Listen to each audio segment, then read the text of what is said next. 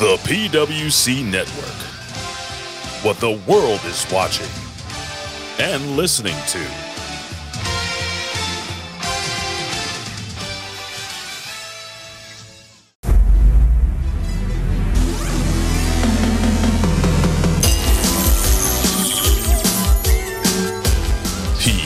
PW Hustle. The recognized symbol of excellence in sports entertainment.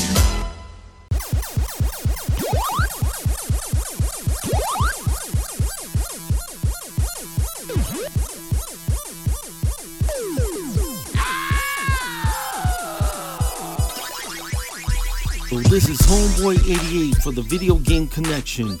Join us weekly for the most entertaining video game podcast you'll ever hear. Join Ivan, Big Tom, and myself as we review the latest games, up-to-date gaming news, and game previews all in comedic form. It's a jam-packed hour of ear fun with our own video game rap songs. Listen to the Video Game Connection wherever you listen to podcasts, except Walmart. Never Walmart. Keep gaming and keep listening to the Video Game Connection.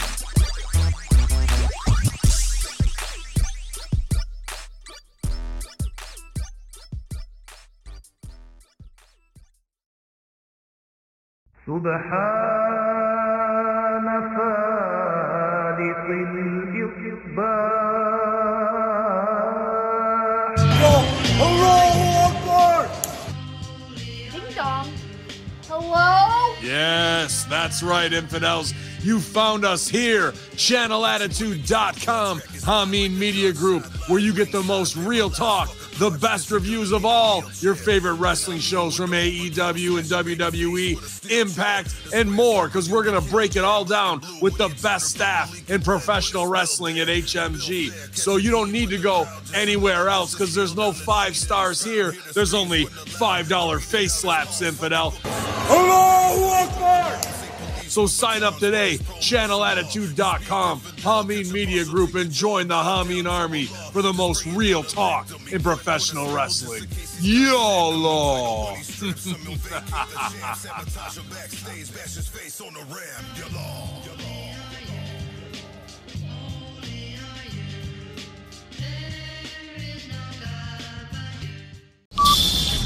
Ten, 9, 8, 7, 6, 5, 4, 3, 2, 1, 0.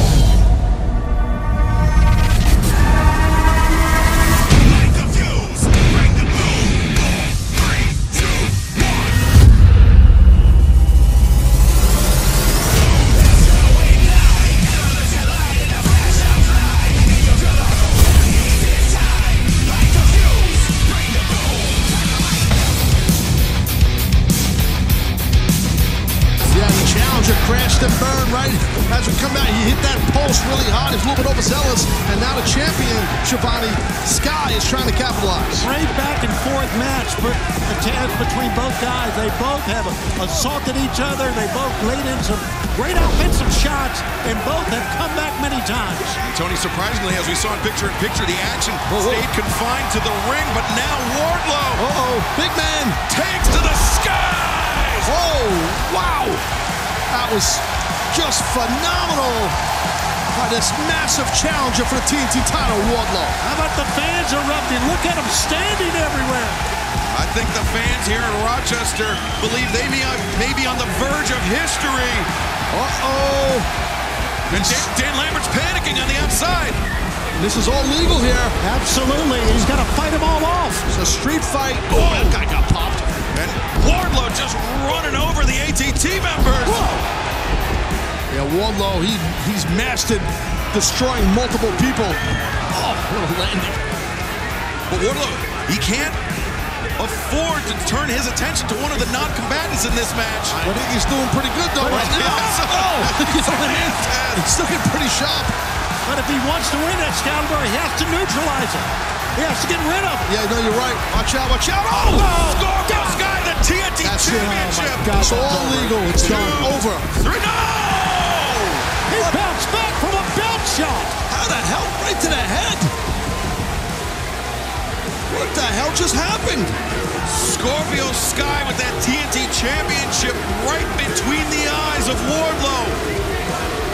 Oh, man, you can see Scorpio Sky. He's going to amp up the sense of urgency now. He pulled down his own straps. Sky looking for the TKO here, but Wardlow, lands behind. Ooh, here goes Lambert.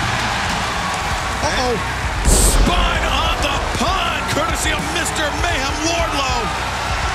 And now the literal straps go down, Tony. This feels like one of those big moments, guys. You can feel it. The fans here can feel it in Rochester. TNT title at stake right now. And look at this, Excalibur. Sky's in a bad spot.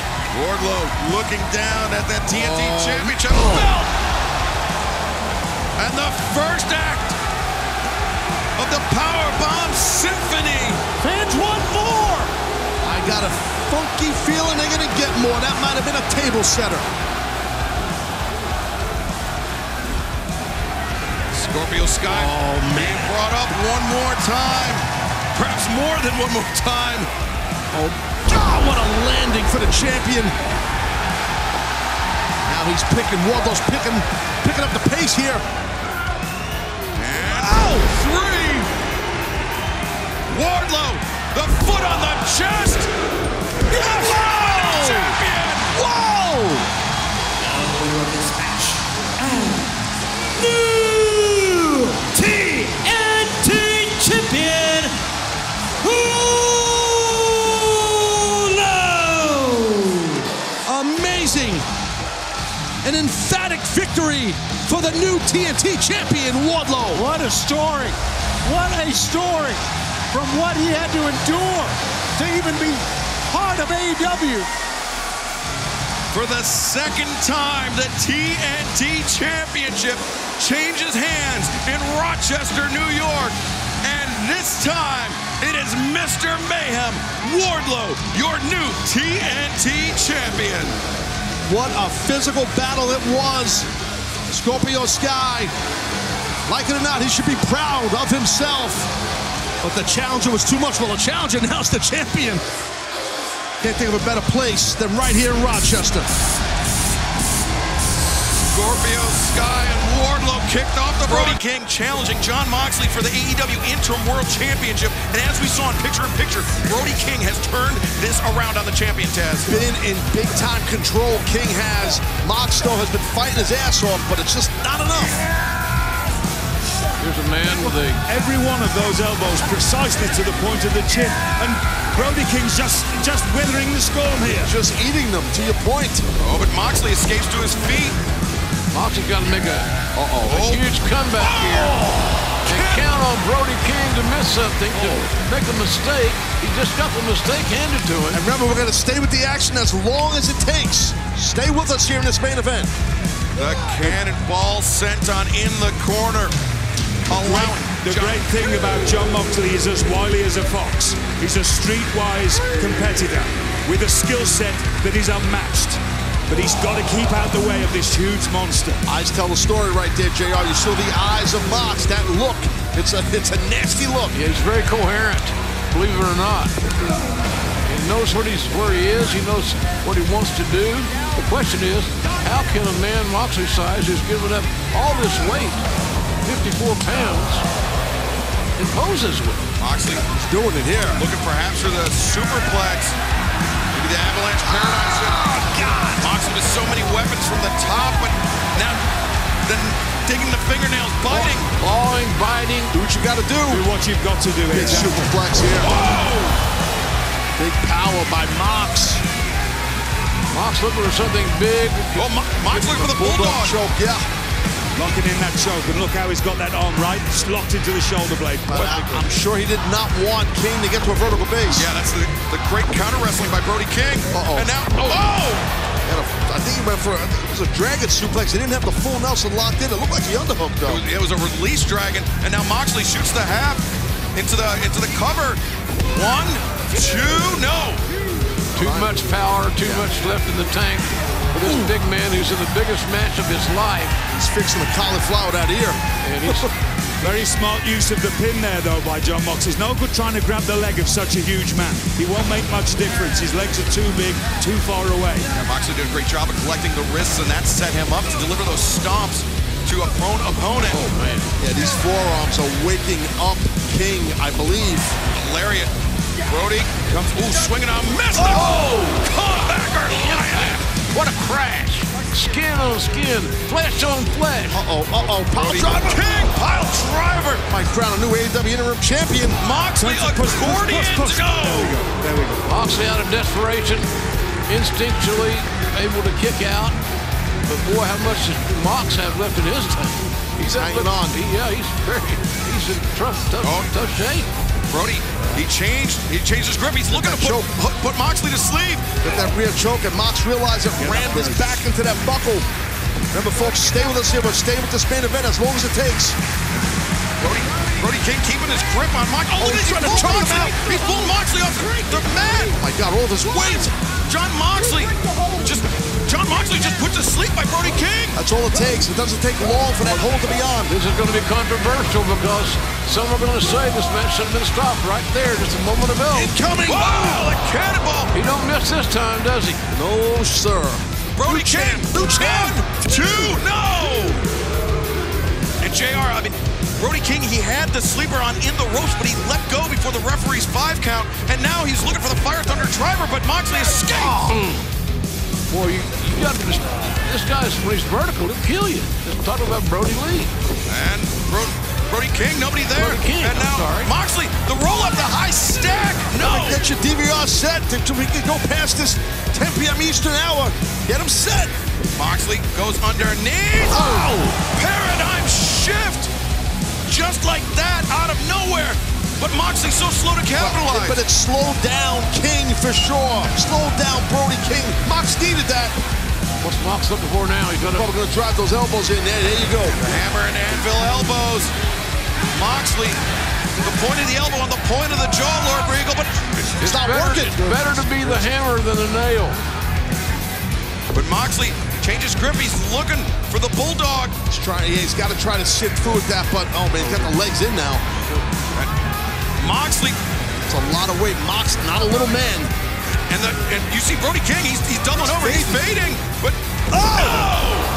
Man, that's going to break that hold up and maybe a few other body parts. Yeah, it can definitely break it. Oh, look at the tenacity of it, just rear choke here. The head was there, the neck was there. Mox taking full advantage, but can he maintain control with his grip? Brody, he turned the hips, Moxley turned the hips, and now he's got that bulldog choke in now, guys. Moxley's belly button to the sky, and Brody King. He's going. His face is getting discolored, his eyes are rolling back in his head, and it is over. It is over. Moxley wins. Moxley wins by submission. AEW Interim World Champion, John Moxley. Brody King was going out. Referee Paul Turner had no choice but to call for the bell and stop the match. And John Moxley, in his first defense of the AEW Interim World Championship, is successful.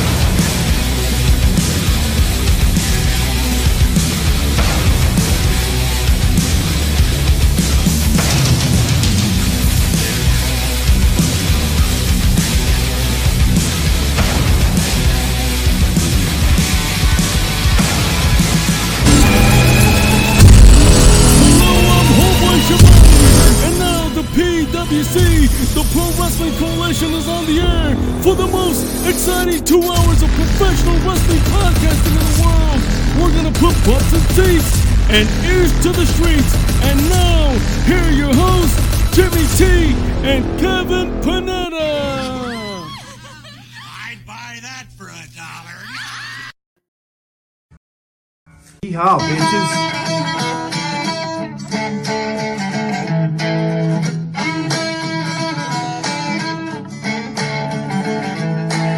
Drink too many fights and I gotta get in all fights. I drink too many beers and that's all in my nights. Don't wanna fight with country care unless you a country boy. Oh yeah, yeehaw, bitches.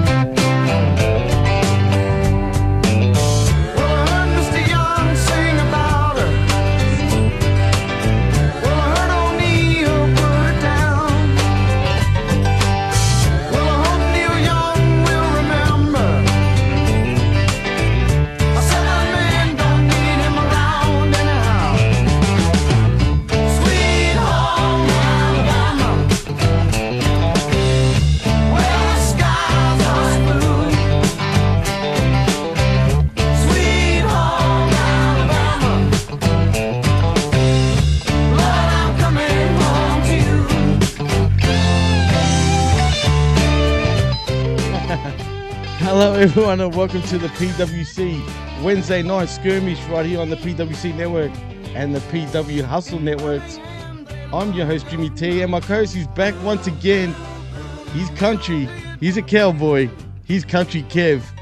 Welcome back to the skirmish, my friend, and a yeehaw to you, my friend. Bitches, I drove my tractor all the way to my computer just to make it here in time. Howdy, y'all. It was dynamite. Yo, what up, y'all? Yeah, yeehaw, bitches. Yeehaw, bitches. Oh, man, what a dynamite. This dynamite sucked. It had high and lows. High and lows, middle of the road. I don't know, bro. The only high for me was that Bin Hamin, the Ayatollah himself, Yallah, was actually in the building in Rochester, awesome. New York. Yeah. I mean, was he front row? It looked like he was front row, like just by the entryway. He was close. I couldn't tell if he was front or not, but he was definitely close. He had good seats. You think, what was I going to say? You think he was in the back? I hope he got to the back. He's a bigger name than a lot of those jabronis they got on Dark and Elevation. He should try to get on one of those shows, honestly, too, if he wants to. He might be way above that, you know? Absolutely, he probably would be. But you know how great would it be if Bin Hamin was in AEW, bro? That'd be amazing. It'd be amazing. Talk about the heat, bro. You should write for him. Yeah, absolutely. He would fucking kill it. No, for sure, man. Absolutely, man. I totally agree with you 100%. But yeah, man, this dynamite, like highs and lows. I know you weren't excited for the Mox, but I got to tell you, dude, do yourself a favor and listen to his audio book, bro, that he narrates, mind you. Now, I came across it by pure accident, right? Because I wanted to buy it. I was meaning to buy it. Jago had bought it. He told me all about it, which made me want to like go through it. And oddly enough, I came across it on YouTube. And I thought, yeah, hell yeah. Like, yeehaw. I'm going to listen to that shit. And what do you know? It is the most ridiculous great book I think I've ever listened to, bro.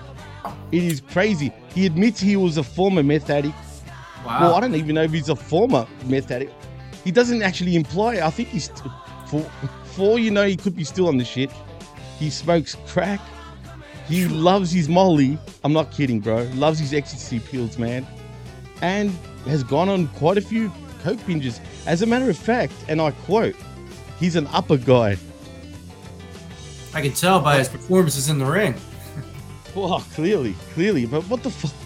I mean, if he was still under WWE contract, there is no way they would have allowed him to say all that shit while being under contract, right? Oh, absolutely not. No, you couldn't even say you can barely say you're drinking beer without saying Steve Weiser. You know, you can't even do that on camera. That's true. That's a good point. It's facts, man. Also, he talks about his sex capades with Renee. and how they were screwing across from Madison Square Garden after he won the WWE Championship, and they were at the hotel across the road from Madison Square Garden, up on the top floor at the penthouse on the balcony, doing it. And yeah, I'm surprised. Renee doesn't seem like she'd be a freak, you know? Seems a little more quiet and reserved. Yeah, well, I don't know if she's as reserved as this one over here on the right, but just saying. But no, look, man, I think she's a bit of a party pooper, bro.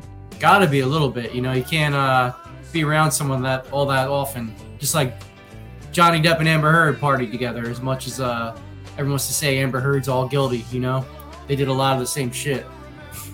Oh, absolutely, but. Well, actually, I'll ask you this, even though you've done a show on the Dollar Wrestling Club. But I just want to ask you, who was in the right and who was in the wrong between them two, bro?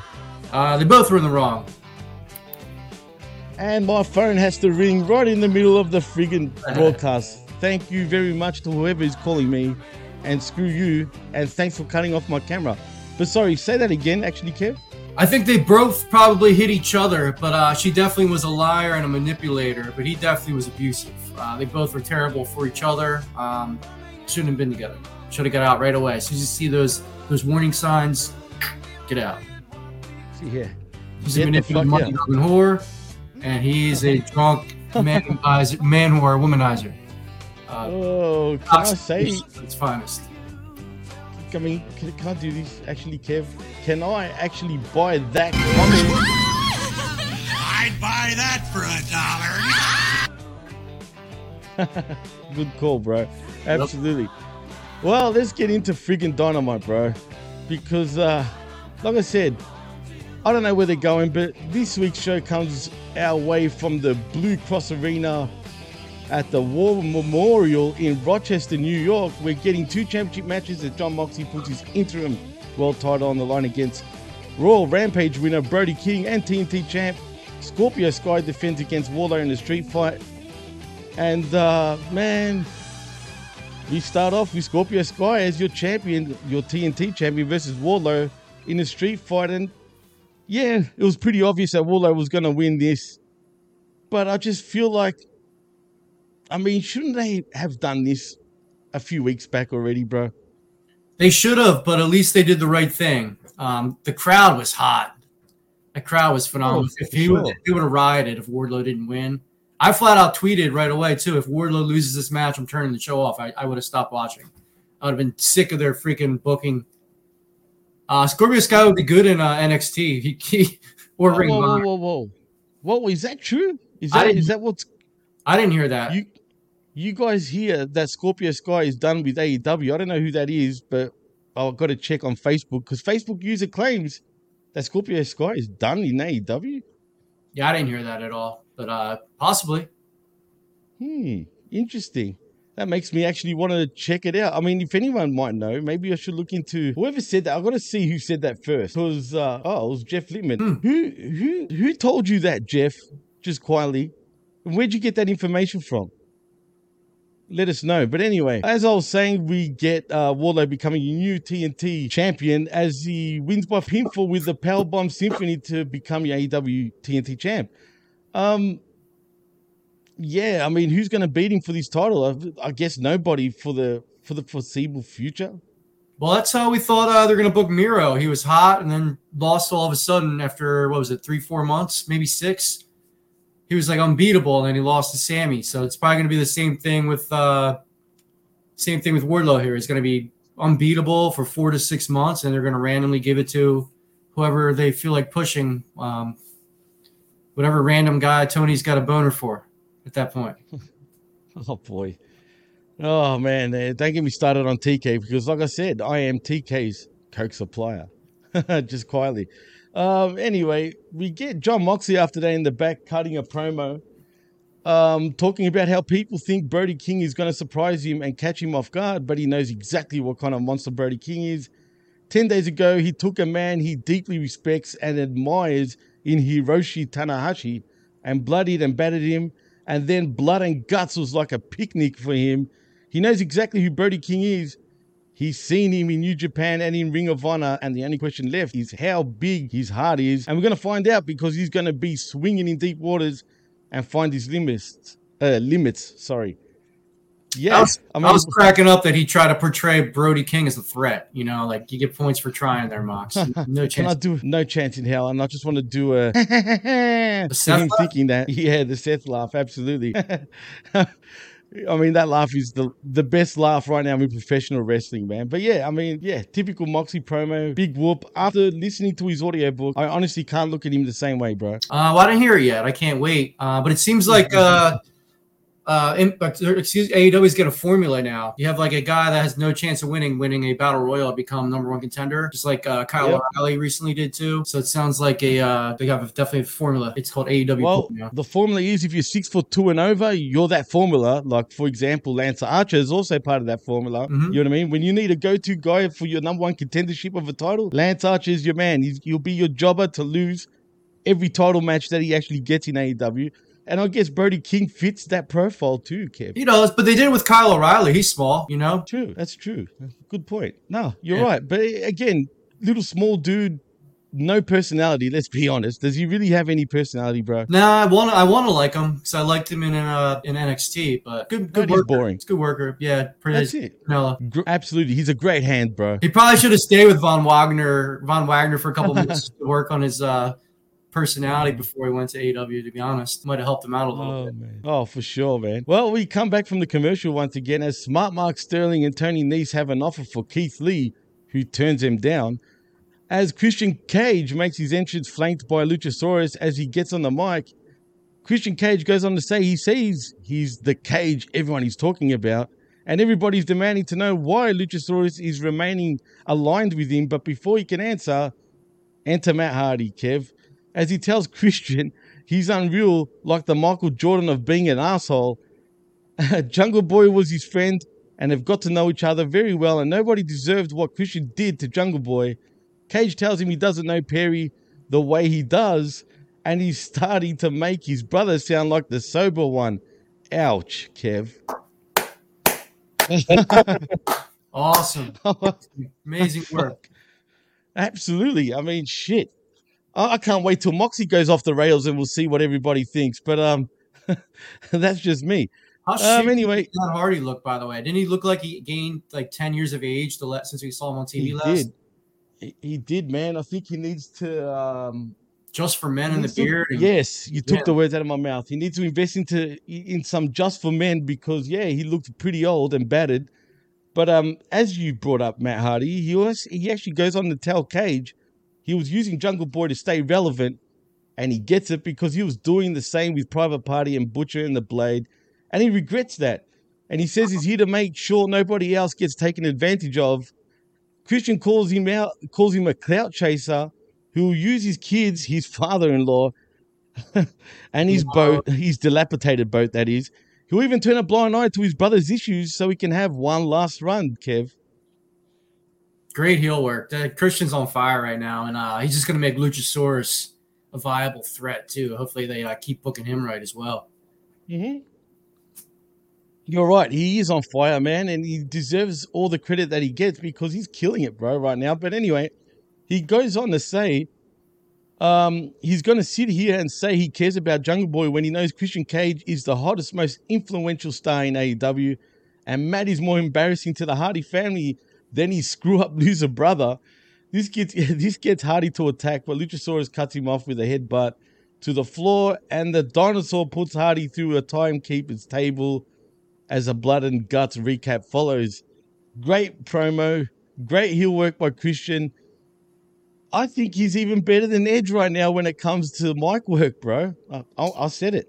The last 3 weeks, I'll give you yes, but the last 2 years, I'd say no. But yeah, the last 3 weeks, he's on fire. If he can keep this pace up, he's the second best MJF right now. If he can keep this, I'm shocked how he was always good. I always liked him as the creepy little bastard, and as a heel, always better. But he was never this good. Seen him without the chains, without the restrictions in WWE, it's awesome. Yeah, no, you're right. Absolutely correct, man. And it's interesting to see where we go from here. Would you call him a poor man's MJF, though? No, just like an older MJF, a more mature MJF. Actually, that's a great way of actually describing it. A more mature MJF. Absolutely. Actually, he's the WWE version of MJF. Can we call him that? Yeah. If MJF was in WWE. Actually, speaking of MJF, what do you think is going on with Mr. Maxwell Jacob Friedman? They got to bring him back sooner than later. They're probably trying to figure out a storyline how to fit it in to make it work. You know, like how you can't feud with the network, so they got to figure out a way to bring him in without fucking up their whole storyline. You know. True, and it's tricky right now too, man, because when do you bring him in? I mean, I've heard rumors that they're waiting for Punk to get back from his injury, and apparently MJF was going to be the guy to challenge Punk for the AEW World Championship, but because Punk got injured, they've had to postpone that, obviously. Yeah. Do you believe in those rumors, though? Yeah, I believe he was supposed to take it off Punk. Very good chance of that. If they didn't have this storyline going on, I would have made him the interim champion, but they kind of booked themselves into a corner. As they always do, man. As they always do.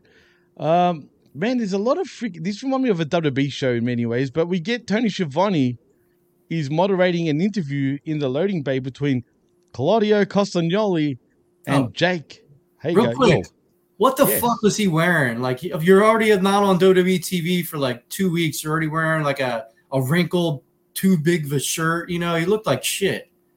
Like, Vince McMahon would not let you wear that. You look like you were like, you're slept in like you're fucking like. It's like when your girlfriend wears your oversized boyfriend shirt, you know, it's like a nightgown. You look like shit, Claudio. Look like a fucking pro. All right, it's on you, now. Man. You can't blame Vince. It is on him. Get your shit together, Claudio, and enough of your jokes, man. Iron your shirt and get a size smaller. You look like shit. Yeah. What's his baggy shit, bro? Yeah. Absolutely. But actually, funny enough, you made me think of a story that John Moxley actually said in his book. Did you hear about when the Shield first got created? Right? Parts of it. All right. Well, did you hear about how they were going to have shields as part of their gimmick, like actual shields, like riot shields? Did you actually hear about that? Yeah, I did. I remember hearing about that back then too, but do you know why it didn't happen? And get this, they were actually for it. I'm talking about Moxley, Reigns, and Rollins. And you know who stopped that shit from happening? CM Punk? Vincent Kennedy McMahon. He actually didn't even know that shit was even happening. One day he was walking past. He looks and sees those shields, those riot shields. And he says, "Aren't you guys badass?" And then Moxley's like, "Yeah, motherfucker, yeah, we're badass." Then he's just like, "Then why do you need those?" Good point. It's a good point. Absolutely. So they scrapped them. Good call, Vinnie Mac. Just saying. Vince. Good shit, Vince. Give credit when you're right. Yeah, pal. Oh, that's funny shit, man. Anyway, as I was saying, Hager says Claudio isn't as tough as he is, and he's never been a world champion, not in Ring of Honor and not in WWE, and he won't be in AEW. Castagnoli says he debuted to beat Zack Sabre Jr. and then beat his team in blood and guts, and he'll win again next week to go 3-0. And like you said, he looked like a bum, so I agree with Jake Hager. He ain't winning shit. I'm talking about championships, but he will, though, in AEW. Yeah, well, at least Hager can actually say he's a former WWE World Heavyweight Champion, bro. Probably one of the bottom 5 world champions of all time, but yes, you can say that. Doesn't matter because he took that brass ring and then he friggin' lost it. Unlike Cesaro, though, he didn't even grab it.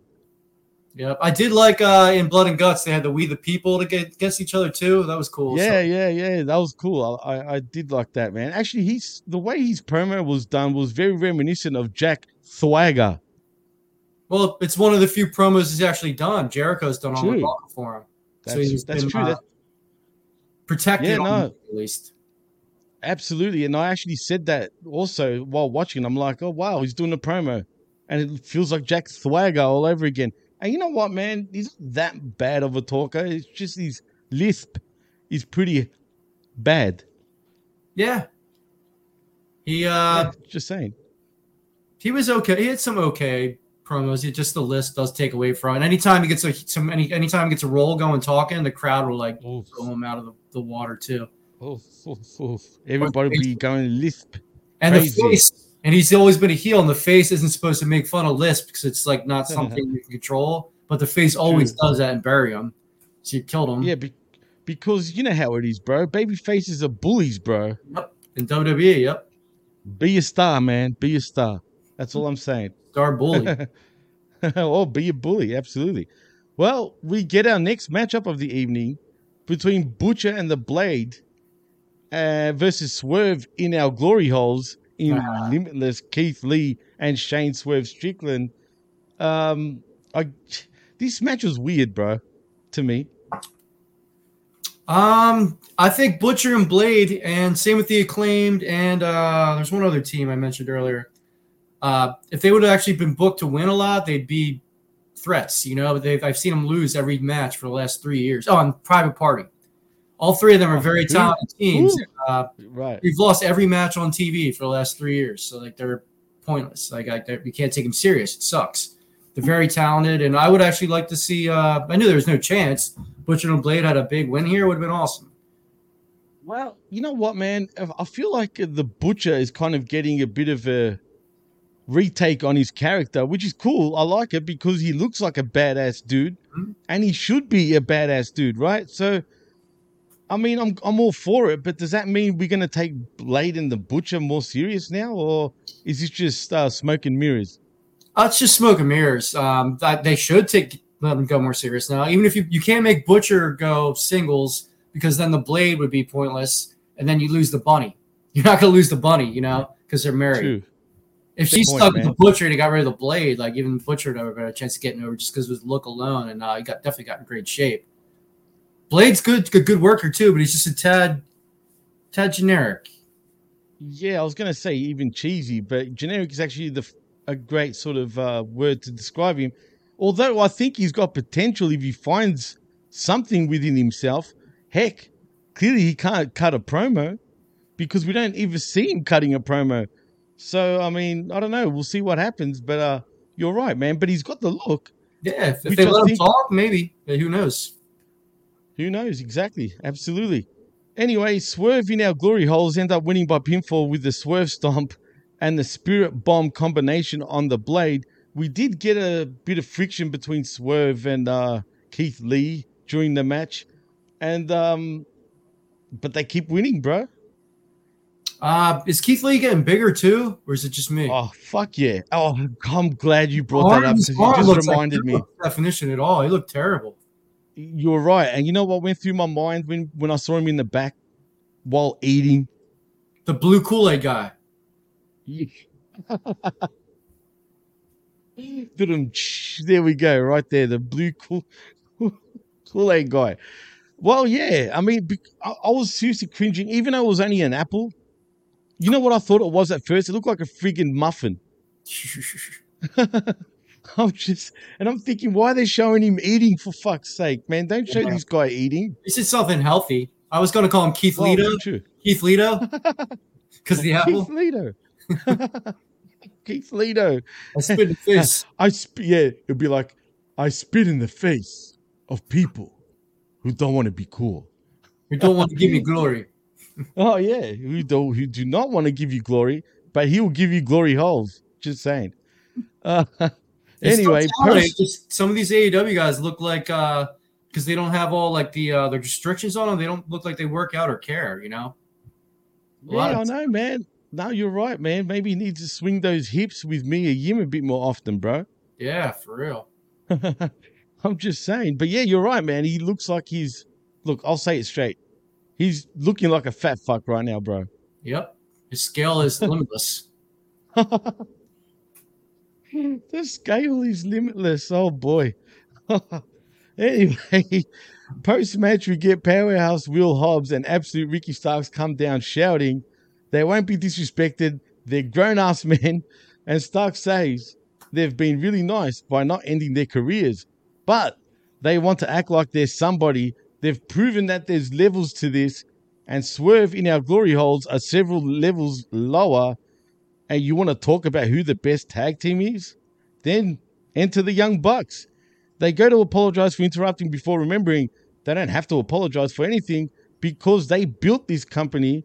They say they're two very good teams, 4.5 stars when they had their match at Double or Nothing. But that's an off night for the Young Bucks, and they couldn't even get the job done. Ooh. Then they have a proposal, Kev. Triple or Nothing. How original, right?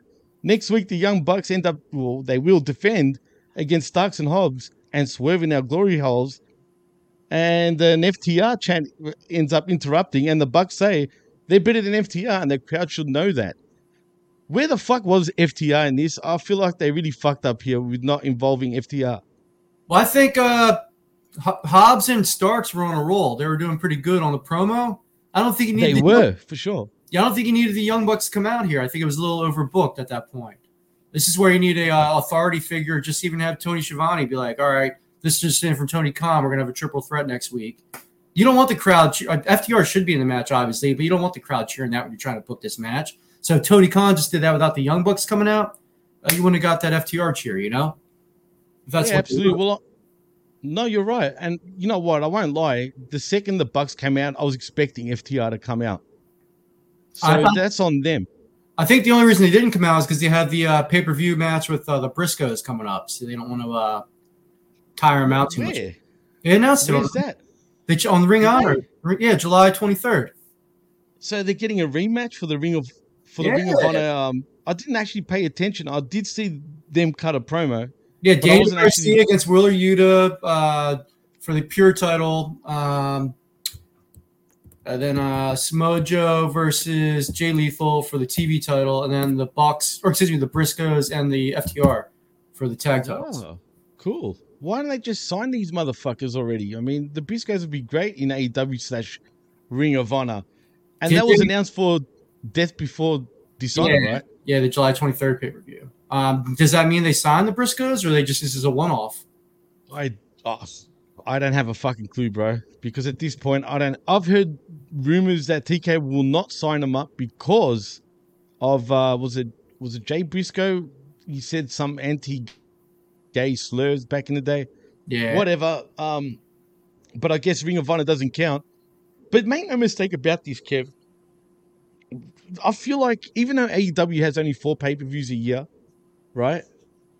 Well, 4 pay-per-views a year is turning into 6 suddenly, maybe 7 if you include the other Ring of Honor pay-per-view. And I feel like this is just a pay-per-view coming up that's masked as Ring of Honor, but really, it's an AEW fucking pay-per-view, bro. Oh, it's like an AEW B team pay-per-view, though. Yeah, you know? For sure. Definitely, yeah. On Samoa Joe and FTR, it's all like, not guys we like, but not guys they're pushing. It's like their NXT. It was like their NXT pay-per-view. Yeah, I guess. I mean, do you think Ring of Honor will actually be its own entity on television? Are we going to get Ring of Honor on TV? I said yes. You and Jeff both thought no. I think there's plenty of room for it on TV. They need to break ties with their friendship with Impact and just get on Thursdays. Put something on Thursdays. Like, run them out of the water. Who cares about Impact? That's just wasted wrestling TV spot right there. I agree. On Thursday nights. I mean, I liked it in the past. It's almost dead. Well, the Guerrillas of Destiny had a match on there, and I had no idea. I would have fucking loved that. Who knows anything about Impact? I actually knew that they were on there, but yeah, look, you know what throws me off? I would watch Impact Wrestling, but their production is so fucking bad, I can't stand to watch it. Yeah, it is. Doesn't matter who's on there. You know what I mean? I just can't stand it. And the one thing that TNA/Impact Wrestling have always annoyed me with is that damn loud fucking ring of theirs. Oh, yeah. You know what I'm saying? Always. You hear them trotting all the fucking time across one end of the ring to the other. Boom, boom, boom, boom. I didn't even notice it until the COVID era. Then it was so freaking loud. Now it's like it ingrained in my head forever. Dude, I swear it was like that even back in the day, man. Like the good old days of TNA. It just always stood out for me, man. But yeah, it is what it is. Where were we now? Oh, yes. We get another Malachi Black promo on John Moxley saying he thinks he knows pain and violence. But Brody King will leave his mark on him. I wonder what mark that is. A shit stain? Is it a shit mark? I mean, but whatever. I don't know. We'll see as we get to the main event. But we get another promo, though, Kev. I mean, this promo is galore here. Eddie Kingston. Brody King is such a non-threat that he doesn't even get to do his own promo when he has a world title shot. That's how big of a non-threat he is. Wow, he just says, boo. That's it. I mean, you know what I mean? He says absolutely nothing. You're right. We get Eddie Kingston, though, making his entrance, and Tony Schiavone interviews him in the ring. Kingston congratulates Warlow on his title win first, and then congratulates everybody on his team at Blood and Guts, even Claudio. He's a nice guy. He's growing up, and then he does a fart noise. And he's really out here to call Chris Jericho out for making him a liar. He didn't taste his blood, so he's going to get him again, and he's going to taste his blood. Then we get Chris Jericho shouts from the Tron and says if he wants to get crazy, he'll show how crazy he can get, and orders Tay Conti to slam a car door on Ruby Soho's hand. And, man, that looked fucking pretty legit in many ways. I'm sure it wasn't, but it looked good. Yeah, Ruby sold the shit out of that, too. Like, she definitely was the best selling she's done. And speaking of what we were talking about earlier, Eddie Kingston's in the competition of who can look the worst and oldest and most out of shape of anybody. I love Eddie, by the way, but he looks like absolute shit, too. He does, man. I mean, let's be honest. I mean, what guy that looks like shit plucks their eyebrows to perfection, bro? Like he's some metrosexual motherfucker. Yeah, like you don't body shame him, but like he's gonna wax his eyebrows. Like, shut the fuck up, dude. You're the funniest dude, man. You went from like earring, but I'm worried about my weight. Like, dude, do you want to be a champion? Not. That's why you're not champion, because you're out of shape. Everyone won't love you to be world champion if you're in fucking shape. I'll train you for 6 months, dude. Hey, free. There you go, for fucking free. You heard that? Yo, the world title was you were there. Yeah, man, he's from Philly. That's the place of champions, man, where they actually produce champions. Heck, look at Rocky. Yep. And Country Kev's from Alabama, so if you want Country Kev to train you instead, he's from Mobile, Alabama. That's how my track Mobile to Jackson. You're from Mobile, Alabama? Kev's from Mobile, Alabama. Well, yeah, this is Kevin Panetta's younger brother, Country Kevin Panetta. And that sexy time, baby brother, Country Kev from Alabama. From Melbourne. Mobile, Alabama. He drinks PBRs. Alabama, damn it. PBRs because it's red, white, and blue. Man, the internet fuck. Why are you frozen? You look like you're seeing a ghost. You've done too much of TK's cocaine. America, fuck yeah. We lost Jimmy, everybody. Looks like it's just the Country Kev show. Yeah, I'm a big fan of Eddie Kingston, though, but it's pretty... Oh, there, are you back? Oh, there I am. Fucking hell. Sorry about that. Continue on, man. I was just blabbing. I didn't know where to go next. Oh, sorry about that, bro. I couldn't hear you, but yes. The last thing I remember saying is that you're Kevin's younger brother from Mobile, Alabama. That's right. Panetta Sexy Time's from Philly. The Dollar King's from Miami. And I didn't know that. Alabama. So the Dollar King's from Miami or Miami, and so there's three of yous. Yeah, it's like the Faces of Foley, but family wise. Three brothers. Three brothers. So we got a southern fucking Kev. We got another southern Kev, I guess, southeast Kev, and we've got a northerner, a Yankee. A Yankee Philly guy. But don't tell him a Yankee because he's a Phillies fan, so he'll fight you. Yeah. Hey, man, Philly guys will fight you no matter what anyways. It doesn't really matter. Especially a little Irish. Which Kev is the one we should fear, though? Is it Philly Kev? Yeah, Philly Kev's the roughest and the toughest. Country Kev will fight dirty, though. I'll break a beer bottle. Yeah. People are like, howdy ho, people. Sometimes I'll pass out before the fight starts, though. Oh shit, that's not good, bro. You don't want to be passing out. If I was a wrestler in AEW, I wouldn't be in the House of Black. I'd be at the House of Blacked Out. Oh. Oh no! Fucking hell, man! I wish I had the sound effect right now. Looking at my sister? Only I'm allowed to look at my sister. Don't tell me you got a sister. Got a sister. Don't touch my sister. Wait, she's not your mother too at the same time, right? That's for me to know. You can find out, buddy. Yeehaw, bitches. Oh shit! Well, you got motherfuckers laughing. That's for sure. Motherfuckers. That's a southern. Oh fuck! My head hurts, man. I'm not gonna lie. Oh shit! That is gold, man. You know what else is gold? That I'm fucking popping you for laughing at what you're saying, bro. Because you never laugh at your own shit, bro. But I'm popping that you're laughing, bro. And you're trying to no sell it at the same time, which is hilarious. That's great, man. Oh man, how do we continue after that one? Seriously, bro. We're talking out of shape Eddie Kingston. What's next? Yes, that's right. And then we went to Cowboy Kev. I mean, yeah, like we were saying, stop freaking plucking your eyebrows and get into shape, bro. I'm just saying, like we were saying. And yes, Kev from Philly, that is. Yeah, sexy time. You know, the trainer of champions will absolutely turn. I was going to call him Kofi Kingston, but he's clearly not Kofi Kingston. Anyway, he'll turn you into a champion. I'm just saying. That's right. Anyway, 1 year for free. Oh, absolutely for free. Guess what's next? Speaking of fucking stupidity, bro, we get the Dark Order making their entrance. 24/7 division order. 24/7 order. 24/7 order, or should we call them the 24/7 odor? But I don't know, man. I digress.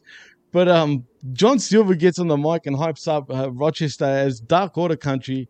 Evil Uno says that's why it's very important to say he's here today, because get this, and I don't know what this means, Kev. Maybe you can explain it to me, because apparently every single one of them right now are here to stay. Please tell me what that actually means, Kev. Does that mean they got a contract? Probably 1 year, probably. Oh. Got it 2024, if I had to guess. Yeah. I don't know if I want another year of Dark Order, bro. Reynolds and Silver should break off. There's nothing dark about him. Silver's entertaining. And yeah. Reynolds, they should not let Reynolds use the Stone Cold Stunner, by the way. Did you see me stunner tonight? You got to keep that for the big guy, like the big names. I'm sick of everybody using that damn move anyway, man. Fuck, it's become a slut, bro. Yep. But sorry for cutting you off. Continue on. 10 has a chance. He's still young. He's got a chance. He's got a chance. What about -1? Don't say anything. Don't show that the clips showing him on Dark pulling the dude's pants down. So it's embarrassing. Oh my god. I never saw that, but I saw that on Dynamite tonight, and I was like, "What the fuck?" Switch channel, like, what am I watching? I should just watch Dana Brooke and Reggie right now, like run after each other. You know, at least Dana Brooke's a professional athlete. She was a world-class bodybuilder, you know, and Reggie was a world-class gymnast or something, you know. But that's embarrassing. Don't make me embarrassed to watch AEW. I'm embarrassed about some of the story, like the writing, how bad it is sometimes, but that's just embarrassing. Yeah, it's pretty embarrassing, bro. I'm not gonna lie, and it makes me think, what the fuck am I doing with myself? Imagine you just started. It's the first time watching the channel. We obviously know it's in Rochester, Brody Lee's hometown, so it's nice that him come out there.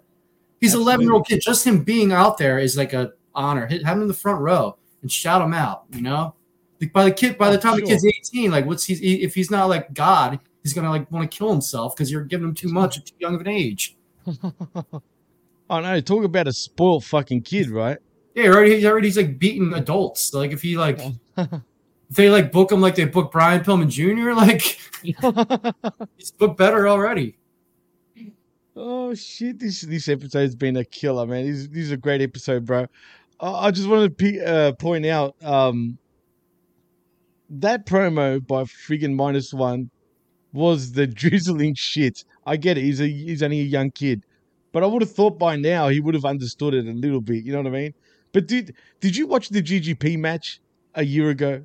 Yeah, maybe a bit longer. Do you remember what -1 did to friggin' GGP? Nah, I forget. Do you like butter? Oh man. Well, unfortunately, it brought up memories for me after seeing QT Marshall get his pants dacked and run around the ring with his friggin' briefs on. What else was it? What else did they show? What else did he do? I forgot because that one really stood out. Do you remember? Nah, but Evil Uno, they should change his gimmick too. They got to disband the Dark Order. Have him and 10. I don't even know if they can go dark ever again too. I don't know, maybe like they got to maybe make a whole comedy group too. I've got an idea. Can we call them the Out of Order? Orderless? Like yeah, I guess. Oh, odorless. Yeah, the Dark Order died with Brody. You know, it's different. It was okay, man. It was cool. Yeah, no, you're right, man. It's true. And RIP to Brody Lee, not King. When Junior is older, then bring it back, you know? Let him start his new one. But right now, you're just going to tarnish it where even when he is older, it's just going to be terrible. He'll probably look like some lanky, pasty kid. Like when he's older. Look. He's got the genetics where you never know. He might end up being a monster. But maybe. How old is he now? Is he 12, 13? What is he? Has his voice starting to break yet? Is he even in high school yet? I think he was 11 at least last time we saw him. So he might be. I think you're right. Yeah. Do you think he'd be 13 by now? I think he's 12 probably. Probably 12. Okay. Well, I was cooler than him at 12. Just saying. Nah. I'm just saying. He's a lot more money, so he's cooler by default. Right. And anyway, who the fuck am I fooling, bro? He's cooler than friggin' any of us were because he gets to hang out with the actual wrestlers. Yeah. Right, so yeah, I'll take that back. Whatever he's actually, do you even know what his real name is? I used to. I forget because he'd been calling him -1 for so long. But like, if he was front row and they like everyone gave him a standing ovation, say Brody Lee's son, that would have been plenty. That would have been enough too. It wouldn't be embarrassing. It'd be great for him. He's probably getting like shit talked on the online now too. Probably bullied and stuff too. Oh. Saying you don't deserve it. There's so many independent guys that could use his time. Yeah, that's fucked. If that's the case, I hope not. But I assume he still lives in Rochester. Actually, probably not. He's probably in Florida by now. True, for sure. Possibly. I hope he's getting treated well, but it just set him up for very, very high expectations. It's gonna be tough for him. It's like a childhood. It's probably the first childhood wrestler. You know, we've had like second generation wrestlers and they've had a lot of drug problems and stuff too, but this is like the next level of that. Yeah, no, you're right. Absolutely, man. Anyway, we get John Silver getting on the mic and hyping up Rochester as Dark Order. Oh, yeah, I already said that. I was mentioning about QT Marshall interrupting as we saw him getting his pants pulled down. He asked how long we have to put up with this made me laugh, with this charity case. The fact that he said that is kind of true. And he gets it. His dad is from Rochester, but he's not his father. His father was a legend. But -1 or -1, whatever you want to call him, is more like his mother. Is he calling him a little bitch, bro, essentially? Yes. I figured. He didn't bring his friends out here, so he wants to face the 10-year-old man to man. 10-year-old? How did we go from 11? I remember him as a friggin' 11-year-old, and now he's gone backwards. I guess he is -1. He was probably just calling him a year younger just to piss him off, you know? Little kids always think probably bigger and older than they are. Oh, for sure. Well, speaking of kids and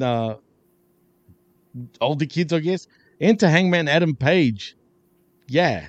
So I guess he wants to stay in that mid-card, you know? Like, doesn't want to be taken serious. I won't lie, he looked pissed off, bro. He got a pop, too, but, like, why are you booking me with these guys still, you know? Oh man, I don't understand because they don't know what to do with him, bro. Well, I mean, they really don't know what to do with Hangman Adam Page right now, bro. As they really didn't know what to do with him even during his title run. I mean, what are they going to do with him? Where do you go with him actually at this point? Does he go All Atlantic in the Pacific? And speaking of All Atlantic, did that belt go missing by any chance? I mean, what happened to that belt? Did it sink in the Atlantic? I mean, where is it? I know. Put Pac on TV. I know, like you want him to feel special. You know, special. I guess because his partner had a match tonight. Maybe they didn't want to take away from that. You know. Oh, that jobber. Please. He's so cool too. He's so cool, but really he's not.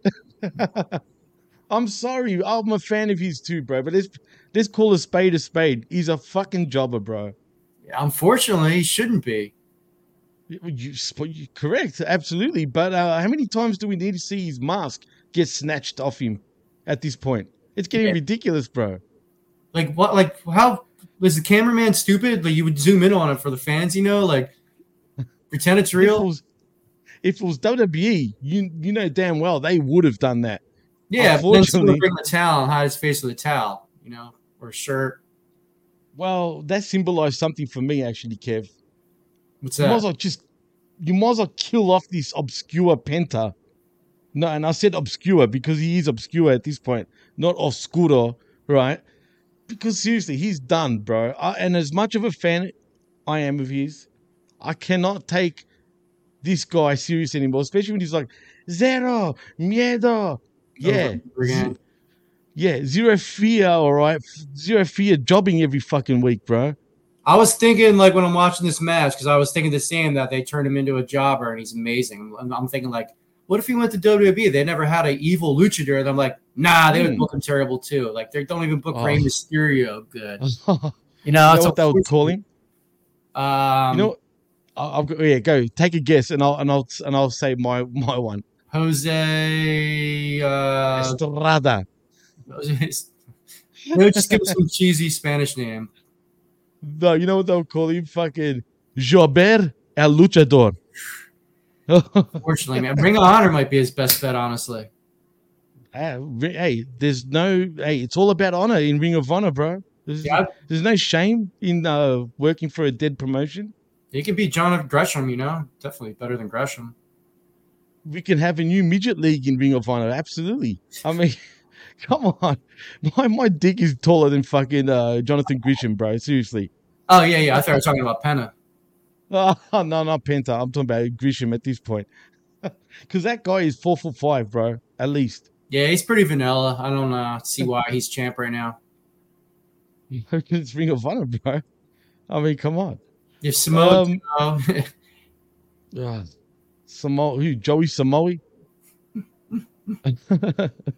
Anyway, man, fuck this shit. He and Evil Uno end up cutting off QT off at the pass and throwing him in the ring for Silver and Reynolds to double team him as Preston 10 Vance finishes him off with a discus lariat. As Brody Jr. gets the mic back and says he'd pin Marshall right now, but he's going to wait till he's 19. Did he say 19? I thought he said 18. I thought he said 18. But you know who QT Marshall, it looks like that Paul Blart. It reminded me of Paul Blart Mall Cop when they were feuding with each other right there. QT Marshall, I'm hearing rumors that his contract might not get renewed, but I don't know if I buy it because he does more than just, wrestle, obviously. Well, they have backstage kind of probably roles he could do, Well, he does, absolutely, right. Yeah, I don't know why they would keep him as an on-air talent. Look, he is just like every plain Jane out there, bro. He just looks like any guy, right? But I'll give him one thing. He can actually work in the ring. But other than that, he's useless. He's better on the mic than a lot of those guys. I'll give him credit for that. Maybe we actually underestimate Mr. QT Marshall. Is that even possible? He just looks too much like a puffball dad, He doesn't look intimidating at all. That's the biggest problem. I don't know what he can change that. He's got a baby face or like a can't. No, you really can't. You actually can't, bro. I mean, look, he's got receding hairlines. I mean, what can you do with this guy? Grow his hair out? You can't do that. So, Probably should have picked it. I mean, he's fundamentally sound. Oh, for sure. I agree. Definitely, man. 100%, no doubt.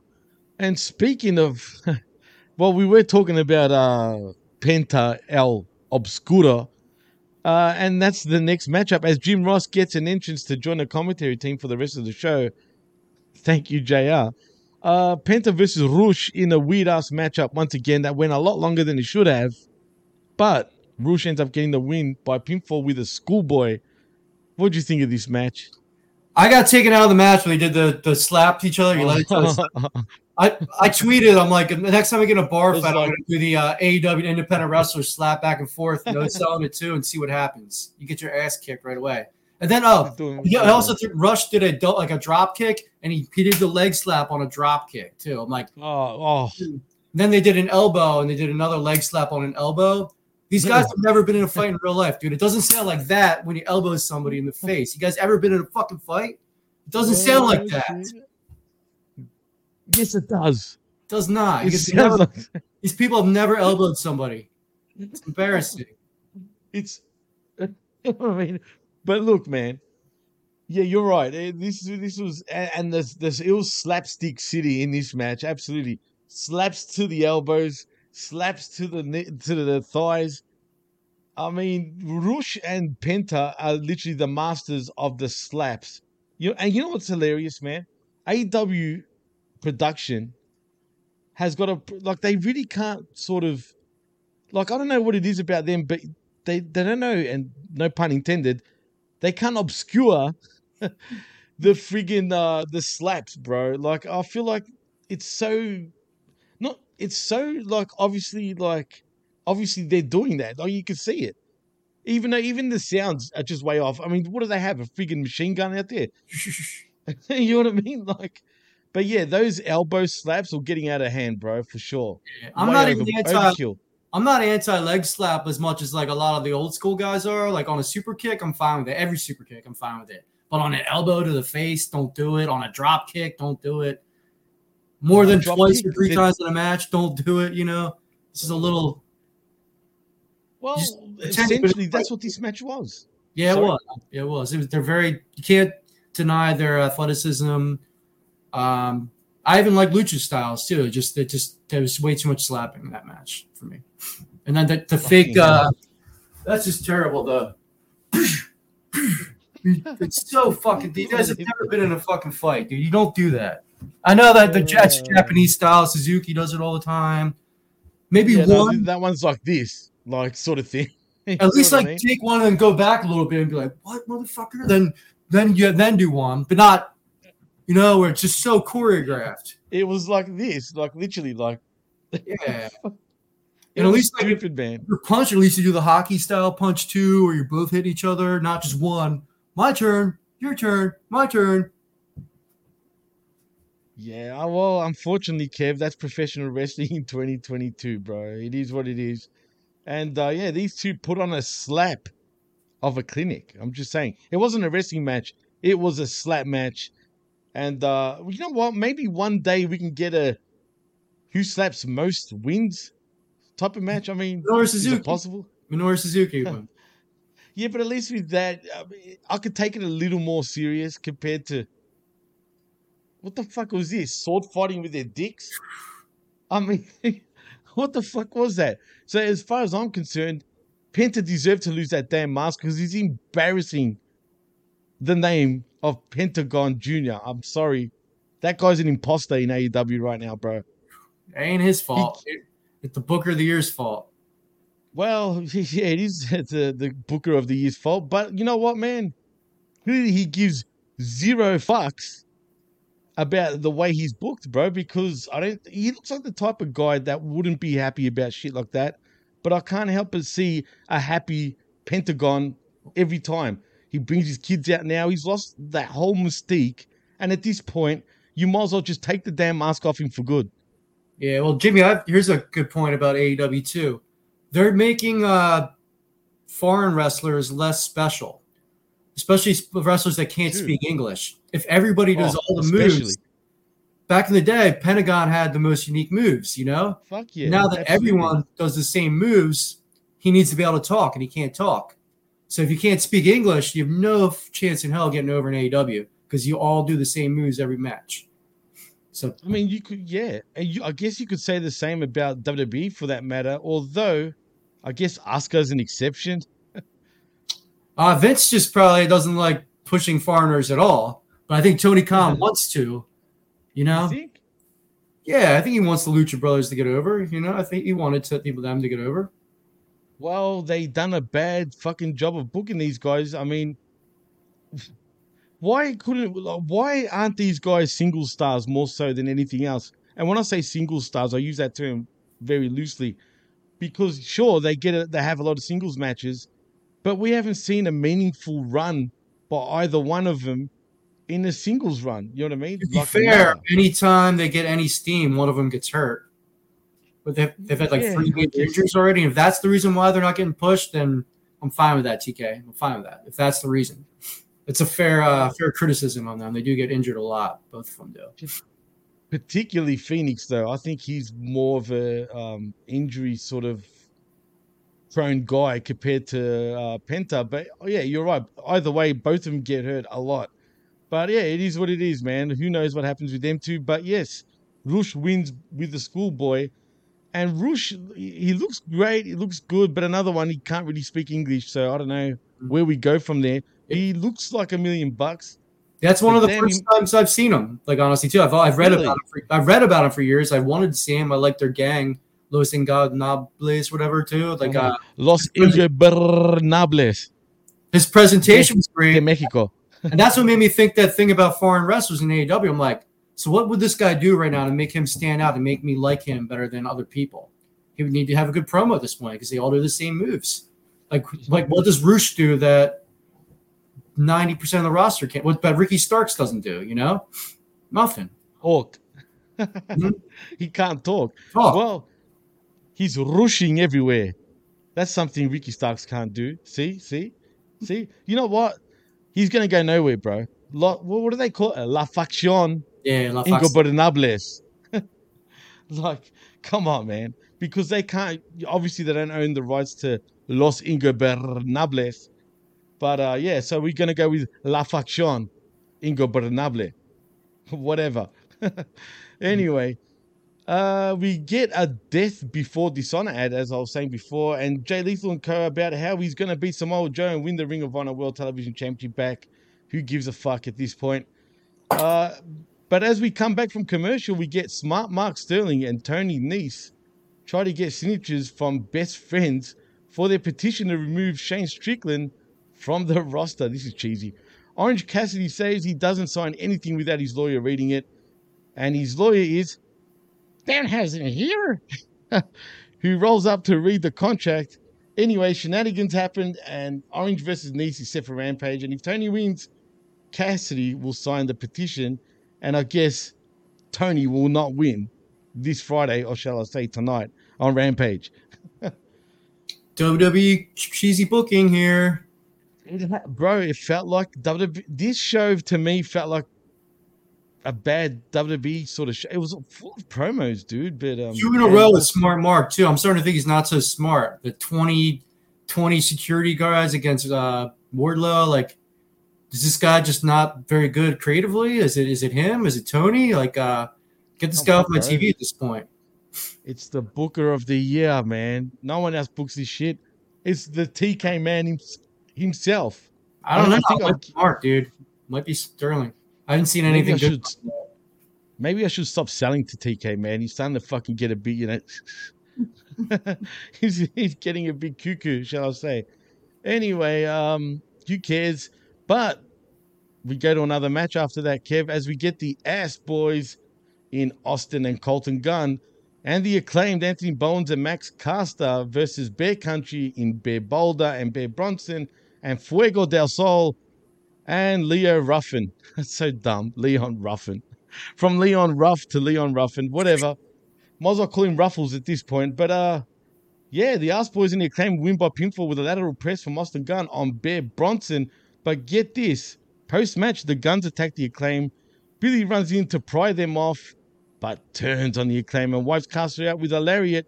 Bowens gets to his feet and asks for one last scissor from Daddy Ass, but he gets a famous instead as Austin mockingly scissors fingers with an unconscious Bowens. And I've got a problem with this, bro. Why did they have to turn? I mean, we knew the obvious thing was going to happen, right? Mm-hmm. But did they have to do this so soon? Couldn't we get a little bit more of a fucking build to this shit happening? You could, but Max is so over. They should have probably turned him Absolutely. a year ago. You know, the fans cheer him more than almost anybody in the whole roster. I think they're just waiting for Bowens to get back from injury, to be honest. That's the only reason why it took this long, in my opinion. I just felt like it would have been a better build. Like, I would have found it more interesting to see, you know, Mr. Billy Gunn, you know, side with the Acclaim for a little longer, man. You know, let it simmer for maybe about 3 more weeks. And then get the reveal. You know what I'm saying? It would have too, but also like the S Boys aren't on TV much. They just started to be on TV more. They're always in, you know, they're like they're not a guy Tony pushes. Max Caster's on all the time though, but the S Boys aren't a major AEW player. This is just to get them on TV for a short storyline they came up with, and they're going to be back off once. You think so? Yeah. I think they might actually start getting a bit of a push, bro, because you know what, man? The more I actually watch them, I don't think they're as bad as people think they are.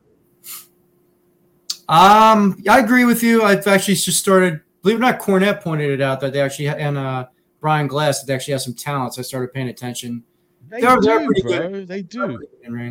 They just need to not be the ass boys, first of all. Maybe get their own identity a little bit. Get the different gear. Yeah. Fans look stupid. They were showing personality with the Acclaim. They're going to lose that now. So they just need that's a shame. Get their own identity a little bit. Even if their dad stays their manager too, they just need that would help them a lot. But I think they're not going to be on TV much after the Acclaim beats them. Yeah, I agree, bro, 100%. But you know what? Maybe we will still see them on TV, but you're probably right. They probably won't. Sporadically. But we'll definitely see them sporadically. But I do actually think they actually do have potential. But, I mean, we'll see. I mean, they could do with, more tag teams. I think the more tag teams in any company at this point is a good thing. Yeah, but they got to win some matches. You know, the Acclaim could have been over a year ago. Like you said, Private Party could have been. They got to. If they claim this face turn, they still lose every match. What's the point? Are we going to see 5 years of a row of them losing? I mean, what's happened even to Private Party, man? I'm hearing rumors they could have been quietly released, but I'm not sure. I mean, I love their song, bro. I'm gonna miss Shut. I miss that song, bro. Thing that sucks for them, if they get released, they're too much of the same niche of the Street Profits for WWE. You know, absolutely. And unfortunately for them, they were compared with them right away. And to be fair, are they really anything alike? They're not. No, they're really not, bro. And the Street Profits are way above them at this point. Maybe at the start, a few years ago, you could see the resemblance, but they're really nothing like them. But they've moved so far ahead of the what do they call Private Party? It's not even funny, bro. But anyway, the House Boys and the Acclaim win. I said that with lateral press on Bear Bronson. But post match, I read that part as well. We get Miro though cutting a promo where he talks about the differences between himself and Malachi Black, and he'll destroy the gates of hell to get to him because the Redeemer is coming enraged. I feel like they fucked up here, Kev. How so? Explain. Well, on the last blow-off me and Jugger did, we were talking about where do we go from here with Miro, right? Since he had the black mist get sprayed all over his face. Think about this, dude. Imagine he joined the House of Black, but more so in the way where, he's angry with his God. You know what I mean? How could you, God? You know what I mean? You spray me in the face. I got sprayed in the face, and now you're not here for me. But get this, he's the Redeemer, right? So he's going to end up redeeming himself. But tell me it wouldn't be cool if he had joined the House of Black and, play around where he's really angry with his God, bro. I think that would have been a great little storyline. But unfortunately, we get nothing. And it didn't really matter that everyone else that got sprayed with Malachi Black's black jizz all over everybody's face. Basically had eye patches, gonorrhea at one point. You name it, they caught it. But Miro, well, they probably saw that nothing. Julia Hart already buried the whole thing on Twitter and Instagram. All like really? Dressed all nice and showed her picture. I guess she's dating Big Shotty. Saw pictures like hugging Big Shotty, wearing like a dress and stuff. Really? Yeah, she killed the whole gimmick. Julia Hart ruined it. Yeah.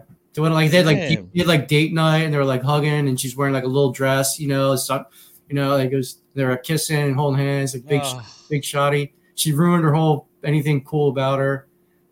She'll never win $1 from at least this whole year. She's eliminated from any dollar competition from me. Good. Killed her. Right. She finally had something interesting for her, and she had to kill it. If she was in WWE, she would be slowly pushed to the side and fired. Wow. Yeah. Vince would have been like, "I'm gonna kill it. I'm gonna kill it." But yeah, man. I guess now that makes sense because she's not even appearing with the House of Black. Career suicide. They don't even realize they're doing it. Idiots. God damn it, Julia. Then again, she is only, 19, I think? Yeah. Dumb and... She can get a job anywhere, she can rebuild easy, but she can be a stripper.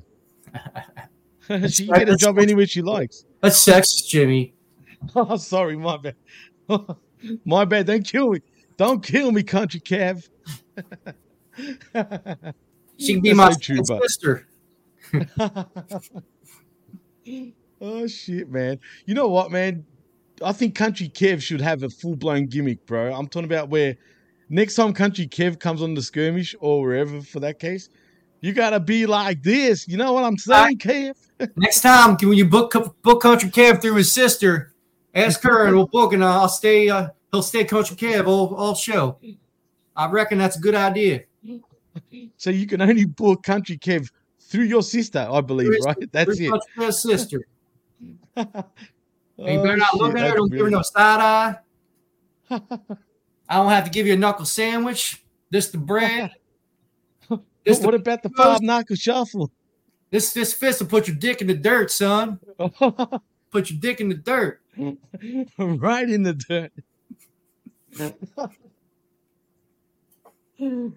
This fist right here, son, will put your dick right in the fucking dirt. Absolutely, bro. Heard it here first. Oh, man, I can't breathe, bro. Next time, I'll be the crocodile hunter if you're Country Kev. And we play full gimmicked out. I'm telling you, I'll dress up as the crocodile hunter. The only difference between your hat and my hat, I've got that bullshit hanging off my hat, bro. Nice. You know what I'm talking about? You know that fucking, whatever the fuck it is. I don't even know what it's called, but that's the only difference between an Aussie cowboy and a country cowboy, bro. I got my Brahma Bull on here. Oh, your Brahma Bull? The Rock, I'll beat you and make you pebbles, son. Yeah, with my fist. With my fist. I'll chug 2 or 3 PBRs. It's on like Donkey Kong, Mr. Rock.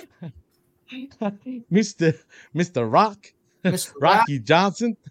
Mr. Dwayne. I know. It's Dwayne. I can't say that. You gotta put it the H in there, like vehicle. Dwayne. There you go. Oh, that's fucking gold, bro. I love Cowboy Kev, bro. I ain't got no steer. I'm country. I ain't cowboy.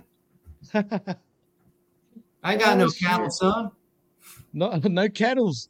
No cattle. That's why I'm country. I ain't cowboy. Country Kev. You blacked out, son? You drinking too many PBRs, it looks like. I blacked out, son. I blacked out because my damn phone is ringing again, Kev. I see them 3 little blue balls. I feel bad for you, buddy. Hey, touche. Very nice. There you go. Blue balls with a blue shirt. Anyway, let's move on. I mean, we got to take the piss out of this show. I mean, come on, man. We're more fucking entertaining at this point than this show is. But we get, speaking of entertaining, or not entertaining for that matter, Marina Shafir and Nyla Rose versus Thunderstorm in Thunder Rosa and Tony Storm. We get Thunderstorm winning by pinfall with a Spike Fire Thunder driver. Damn, that's a tongue twister. On Marina Shafir. Whoopity whoop. You know what, dude? Rosa and Storm actually suited each other, bro. I kind of like it. They did, but it came out of nowhere. They just fought for the belt. Would I miss like a backstage segment where they became friends? No. This is AEW booking, bro. You're supposed to be in the no country, Kev. Come on, bro. You got to know this shit. Yeah, if they're feuding with a more like stronger team, I would have been expecting like one of them to turn on each other to keep the feud going. You know, but they did work well together. They were a good team. They have a cool team name. Absolutely. I mean, hey, Thunderstorm. I mean, it's perfect. But the only problem here is we don't actually have a women's tag team division, though. So That's what they what's should the have done. point? That's what they should have done, in my opinion, over the TBS belt, and they should have signed the Iconics too. Yeah. Well, look, you know, I know the Iconics are fellow country women of mine, but they're annoying as hell, bro. I mean, seriously, they used to annoy the shit out of me. Oh, yeah, don't get me wrong, they're hot, but they're annoying as hell, bro. Especially Billie Kay. She just over exaggerated her Aussiness, bro. You know what I mean? I like her. I don't think they're the best workers, but for a tag division and they're a team that's together, I would have signed them. Then they had TJ at the time too. True, yeah, absolutely. Well, apparently they're done with professional wrestling, it seems, bro. Yeah, they'll be back. They'll be back. You think so? Yeah, it'll take a couple years off. Do you see WWE ever re-signing them two again? Only, I don't see it in the near future. They'll probably be back if they come back in a Royal Rumble, like a female Rumble, and they get a big pop, maybe. But not unless they get a huge pop that we're not expecting. You know. Iconics. Yeah. Fucking bitches. Well, yeah, look, man, to be fair, I have watched a few interviews with them too, and in particular, Billie Kay. I think Peyton Royce is cool with us, with what she's doing, man. You know what I mean? She doesn't really give a shit. But as far as Billie Kay goes, I think them, you know, getting released from WWE has left a bad taste in their mouths. And quite frankly, and she said it herself, everywhere they've worked since WWE is just not the same because, you know, they were WWE lifers in their minds. You know what I'm saying? And basically working elsewhere compared to WWE just is not cutting it for them, dude. And to be fair, I hated them in Impact Wrestling because they deserve better than that in many ways. But it is what it is, even though they suck in the ring. But they were a good team and a legit team. And they legitimately actually did go way back into high school days. So they knew each other for many years, which is great. But, well, shit happened. To be fair, though, like in NXT, Peyton Royce didn't seem that bad in ring. She got worse. Yes, that's so fucking true. I used to say that to people, bro. Peyton Royce was a fucking good wrestler, bro. It's so true, man. And then they put them two together, and she seemed to have forgotten how to wrestle. You're so right, and people forget that, dude.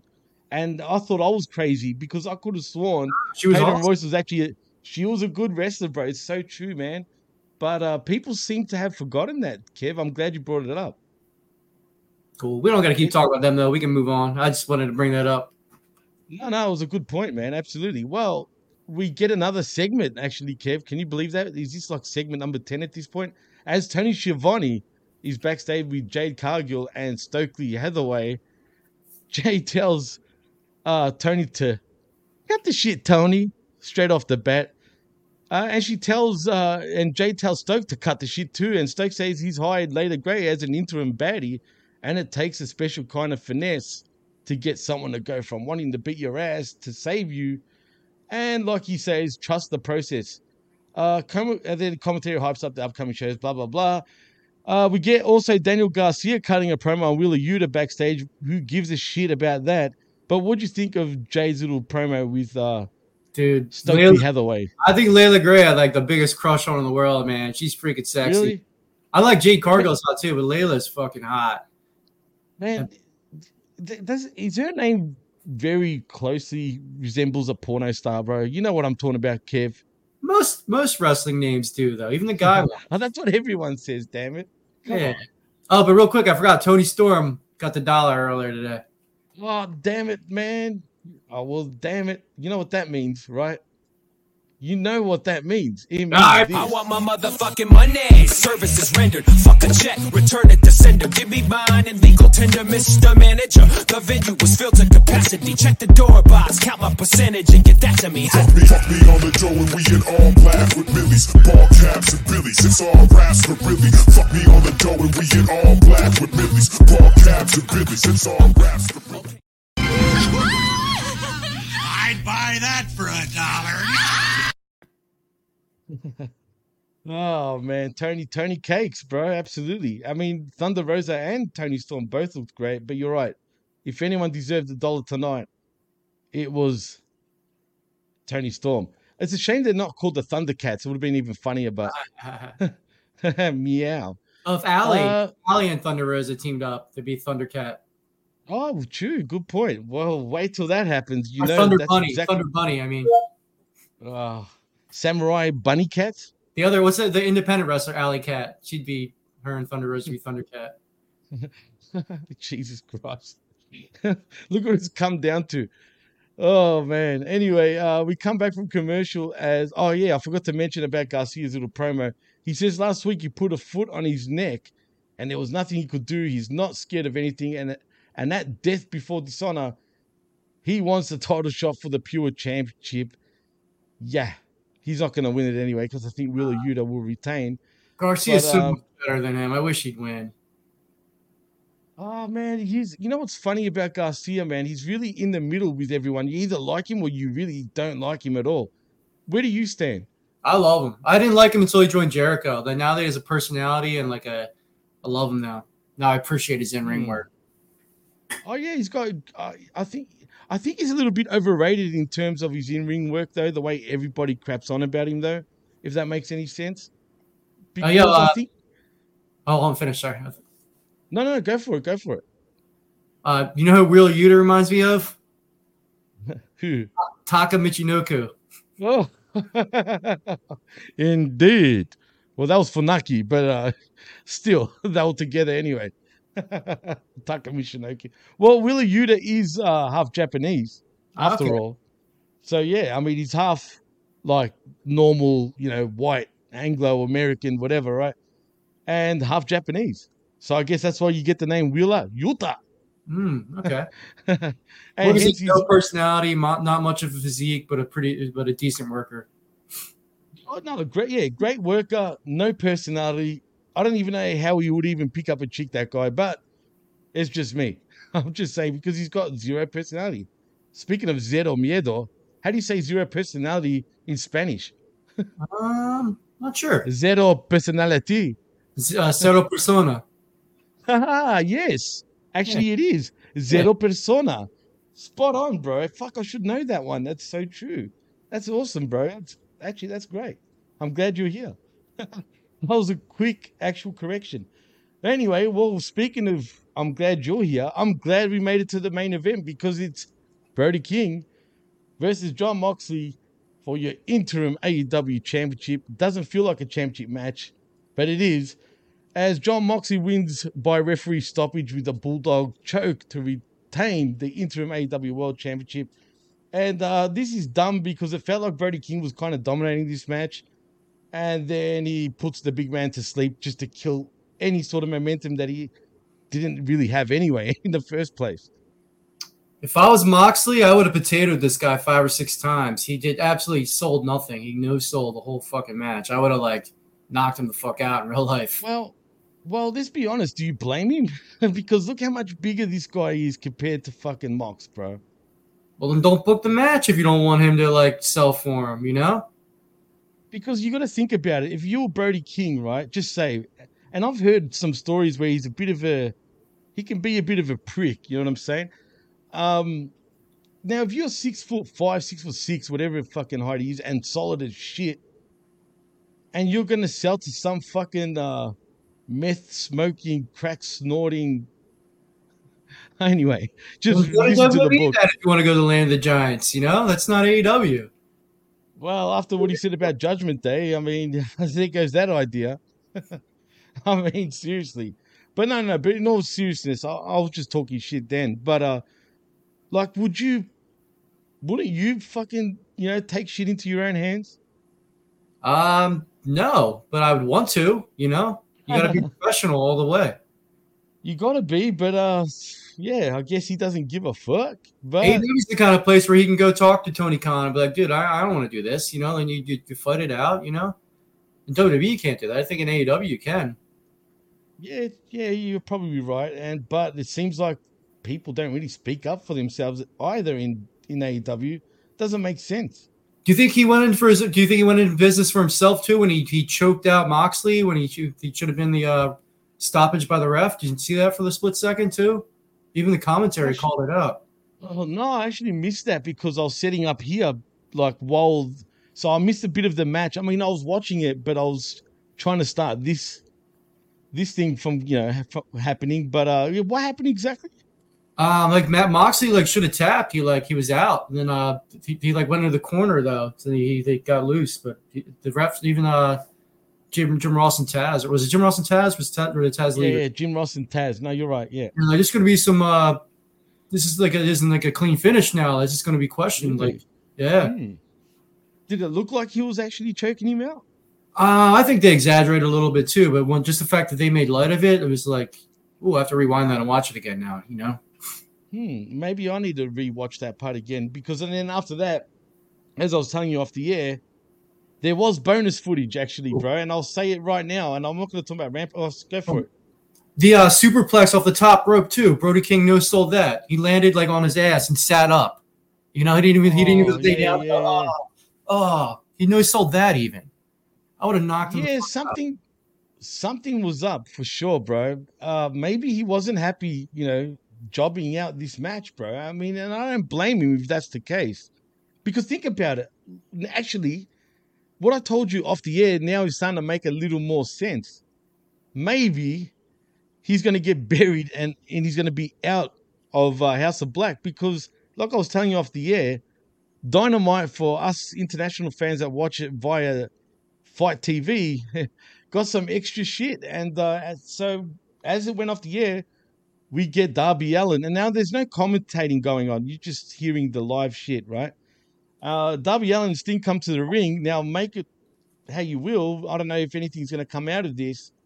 But essentially, after Darby Allin got choked out last week, he puts his hand out, tells friggin' Big Boy, you deserve to get your title shot. You earned it. You're so good. Blah blah blah. Sucking his dick essentially. I mean, he was a walking head job. I won't lie. But he was essentially sucking his dick, and puts his hand out to shake his hand, and Brody just looks at him like, yeah, and just totally no-sold him, as Malachi Black sort of took him away and was eyeing down Sting and Darby Allin.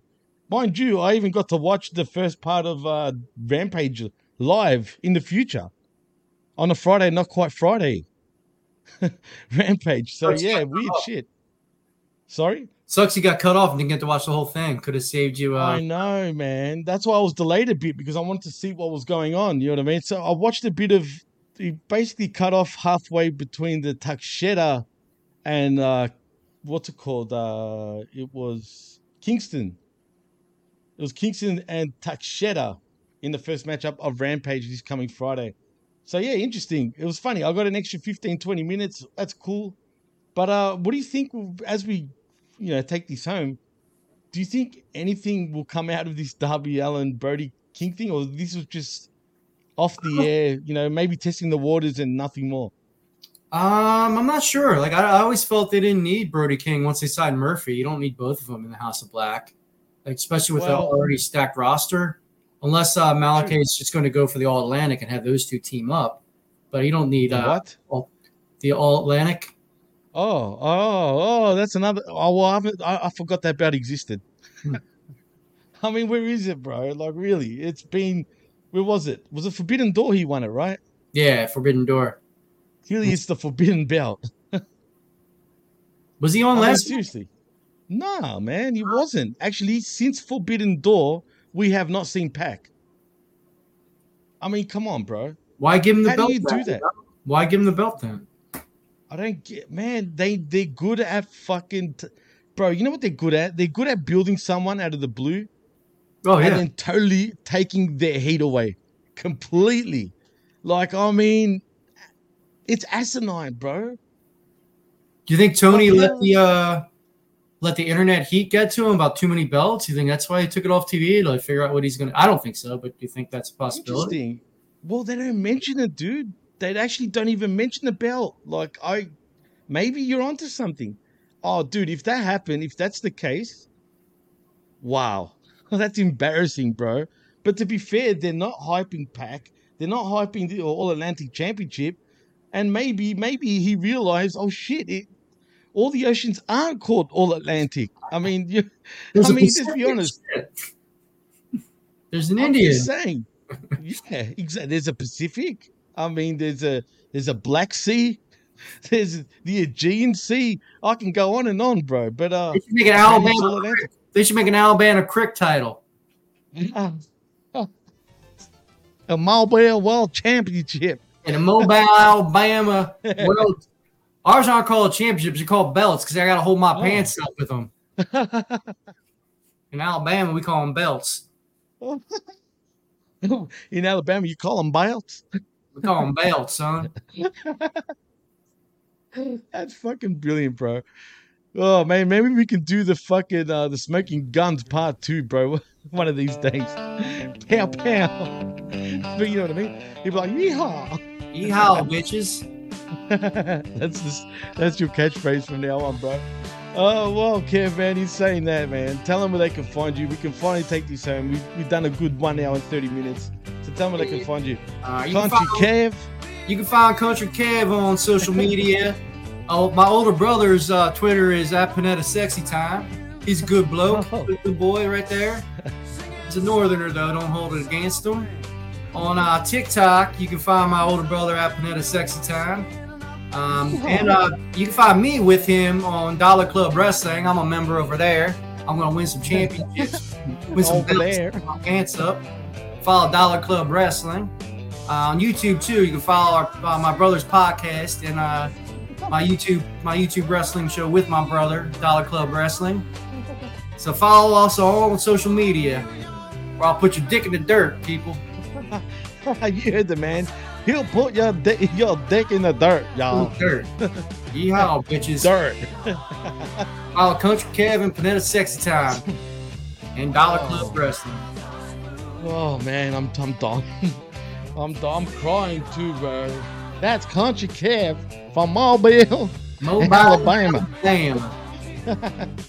We got Cricky over there. Oh, do you fuck your sisters over there, Kev? Don't you look at my sister. Only I look at my sister. I'll tell you that already. Yeah. Oh shit! Wow, man.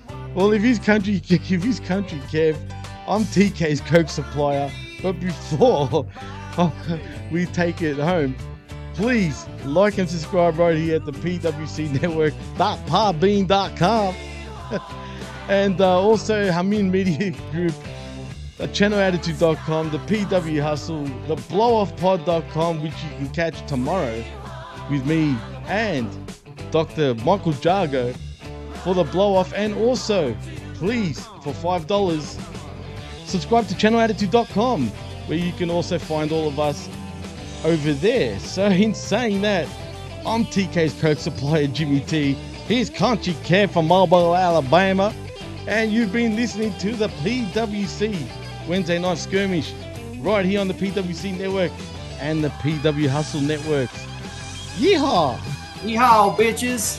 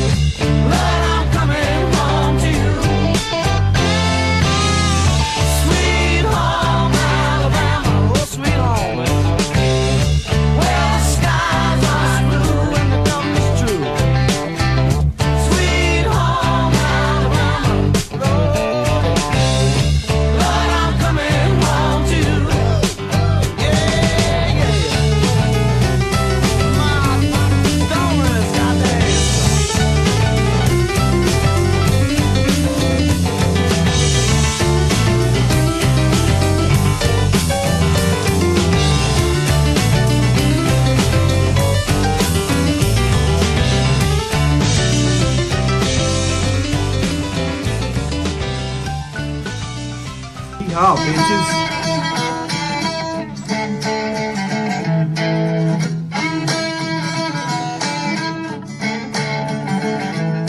I drink too many beers and then I gotta get in a ball fights.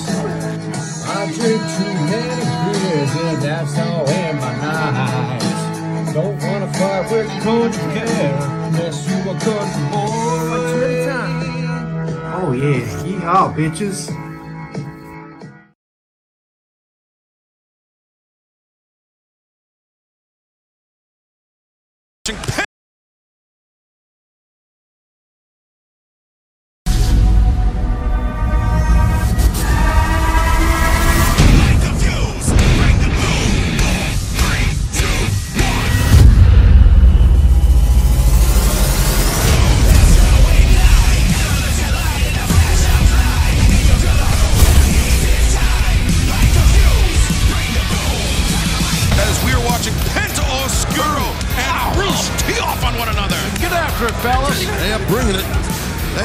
And throughout the break, we saw Rouge trying to. Oh, bunch of German here. There's a lot of rookies here tonight watching and want to be AEW stars. This is where it starts. Physicality, bell to bell. Backstabber by Penta and Rouge. Oh, I love this. Farlight hook. No. Well, that quick snapping power slam was done because Rouge took the momentum of Penta JR straight over, popping his hips. And now through Friday, get exclusive Forbidden Door match-dated moments cards at UpperDeckEpack.com. Collect the biggest moments from the landmark event right now through Friday at UpperDeckEpack.com. Oh! Backstabber by Penta. Rouge is hurting. He might be done here. Got him. Well, unfortunately, Penta couldn't put the cover on him that the hold deserved, that Penta would have wanted, and ideally. Well, yeah, no, you're right, JR, but the thing, too, as you know, Penta has had a lot of offense put on him throughout the break.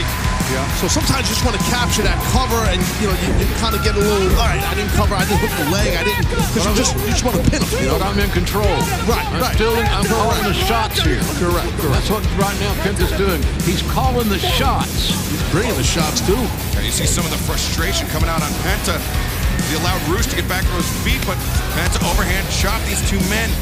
Trading just like they did in the opening moments. You can see the redness on the chest of Rouge. How in the hell do you not? And well, that love this match because no these doubt. guys just beating the hell out of each other. That Lycra, that upper body gear that he's wearing, Penta, helps when you take him chops. The headbutts exchange between Penta and Toro Blanco, and they collide head center of the ring. Something's got to give in that situation. Rouge leaping knee strike. Both men go down. Both men are down. You hope that they're both not out because this match seemingly to me has a long way to go. And it's been one hell of a contest. Well, both these athletes are in tremendous condition. They can go and just keep on going, but it's been physical for sure. Rouge would like nothing more to kick off his AEW singles career with a major victory over a top competitor like Penta. Rouge needs a win here. Let's cut to the chase. Debut, national television, huge crowd on hand. You want to win. You got to win. Yeah, the pressure's on and you got to step up. And right now, these guys are throwing blows left and right here.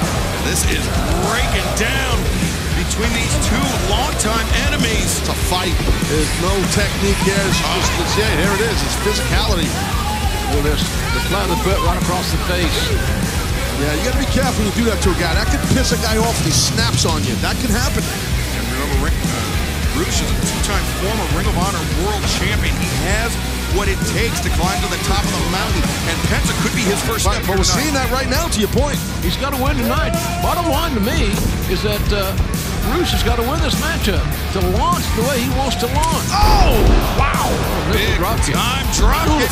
Near leg hooked. Whoa, Penta how close that was. I'll tell you what, Rouge looked like he got shot out of a cannon, man. That was a beautiful missed drop kick off the top. And you see Andrade, the look of frustration on his face, but he knows full well how tough Penta and Ray Fenix are. It's time to take a chance, apparently, in Rouge's mind. All or nothing, perhaps. You better get on the hop. You better get on the hop, though. Hustle it up here. Rouge the senton, right on target. The Farlight hooked, and Penta able to kick out. I think that shoulder popped up late anyway by Penta, but he had the wherewithal to kick out. Ow! Wow. elbow strike drops Penta down to his seat. And Roosh gonna try to close that distance. No, Penta rolls through. The cutter, the counter to Roosh. Great counter. Oh, shot. Thrust kick. What a back and forth battle. Packaged up. Oh, Factor. Beautiful. Penta's gonna win it right here. Watch that foot under the rope. Andrade. I don't think the ref saw it. Andrade put Roosh's boot on the rope. Yeah, now Bryce Risberg, don't ask him. He's going to lie to you. Did you pull his hair? Did you put his foot on the rope?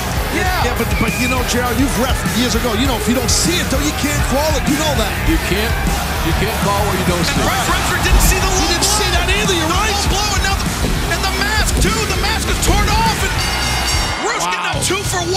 Here is your winner, Roosh. Well, JR, I think you'd agree. That's highway robbery right there, my man. Yeah, you win by any means necessary, as the old cliche goes.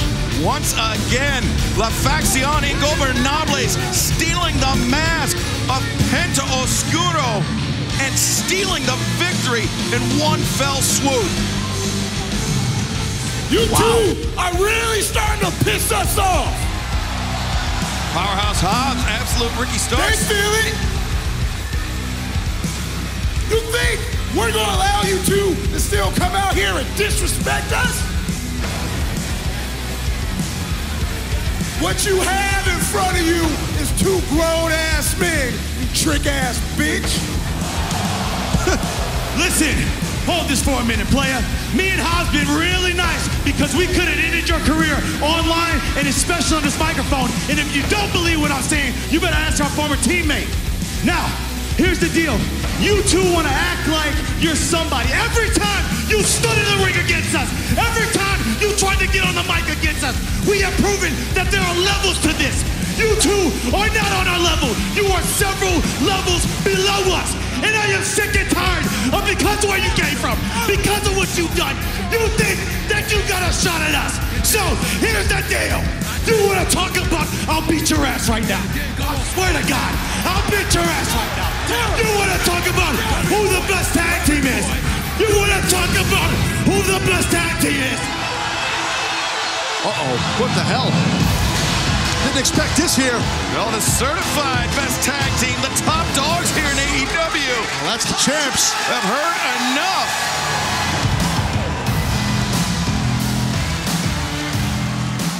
Cut the music. I mean, Ricky, you may as well have just been in the back and queued up our music for us, man. That was pretty sweet. And gentlemen, I'm so sorry to come out here and interrupt you guys. Oh, wait a minute. I don't have to apologize for anything. We started this damn company.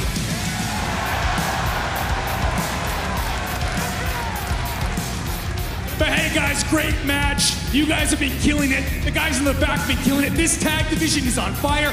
Everybody is eating well. But let us not forget who set the damn table in the first place. Hold on, though. No disrespect. You two teams are very good. Matter of fact, at Double or Nothing, you guys had one hell of a match. It was 4.5 stars. That's unbelievable. That's an off night for the Young Bucks. And you guys couldn't even get the job done. Jurassic Express beat you. Guess who beat Jurassic Express a few weeks later? Read it and mother effing weep. We did. Now we have a proposal for you guys. How about we go triple or nothing? How about next week, a 3-way tag team title match? Oh. You guys,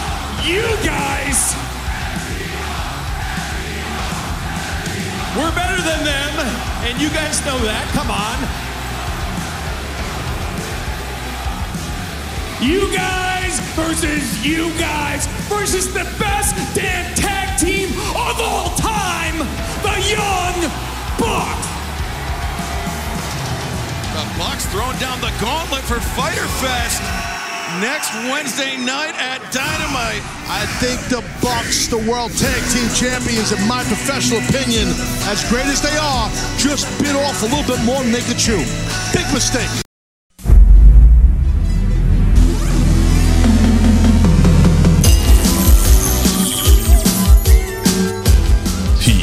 PW Hustle. The recognized symbol of excellence in sports entertainment. Hello, I'm Homeboy Chevelle.